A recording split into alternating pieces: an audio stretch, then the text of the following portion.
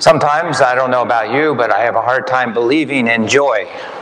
For people that are students, that right before exam season might not be time to talk about joy. And then we have the tragedy of all those families that were overcome by the tornado in western Kentucky. And so we light the third candle, the rose candle, symbolizing joy. But how do you make somebody a believer in it? And we keep in mind, though, that Paul is in jail when he's writing this letter about joy. And not a place that I think you'd find joy. And so he writes, rejoice in the Lord always. I say it again, rejoice. What is the joy he's talking about? The joy is the Lord is near. The Lord is near to Paul in prison. The Lord is near to those people in that tragic tornado. The Lord is near. And how do we make other people believers of that? Well, Paul gives the answer. He says, your kindness should be known to all. I love basketball and try to follow along. Years ago, I was a little fan of Gordon Howard, who wasn't much known. He was a small shooting guard. He maybe only scored 5 points a game for the Utah Jazz. And that was in 2010, but by 2015, he was scoring like 29 points per game. And he was also making 12 rebounds a game. And he was guarding people that other people didn't want to guard, like LeBron James. Who would want to guard LeBron James? He made a believer out of other people. And I think that's what we're called to do this third week of Advent, is make a believer out of other people. That the Lord is near. And there's joy in that. Well, John the Baptist is trying to make a believer out of other people, not in himself, but in the one who has come. The Lord is near. Look, if you have 2 cloaks, share with one who has none. Tells the soldiers, don't falsely accuse anyone.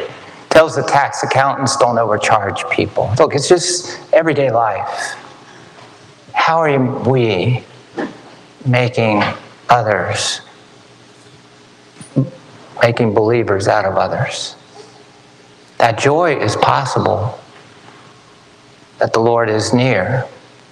One of my favorite people over the years has been Bakita, Saint Bakita, an African that at 8 years old, her mom and dad died. And her own people sold her into slavery. And so she was amidst the slave trade in Sudan for years, going from one torturous master to another. Well, as luck would have it, as the Irish say, or divine providence, she ended up in Italy. A family adopted her, you might say, as their nanny, and she kind of adopted them.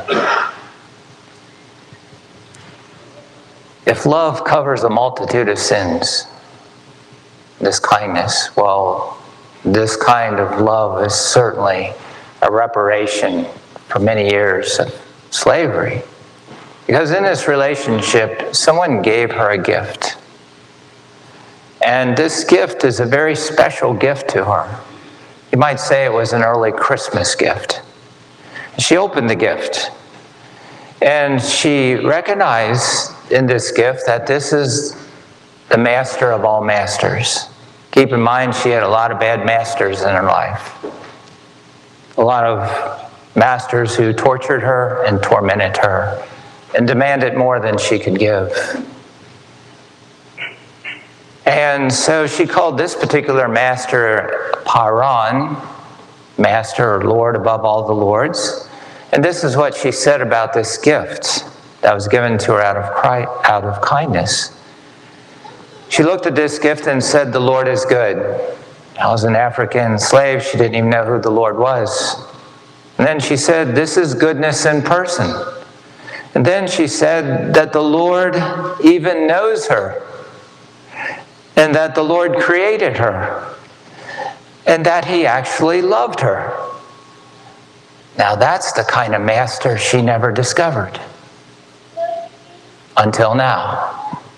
Until just before Christmas. And it gave her joy. You might say it made a believer out of her. That someone gave her that gift. And that gift was a crucifix. There's a Christmas song that says, "On the branches of the Christmas tree hangs his love for us." The Christmas tree hangs his love for us. It was just because somebody was kind to her that made a believer out of her. Is there somebody in your life that we just need to be kind to make a believer out of them? That joy is possible? I know I have a hard time spreading joy. I find that I just can't do it by myself. And so the good news is that John says, "I'm baptizing with water. But one mightier is coming, and he will baptize you with the Holy Spirit." May God give all of us that spirit of joy and help make believers out of others. Paul tells us what the joy is. The Lord is near, and he tells us the way. Your kindness shall be known to all. Amen.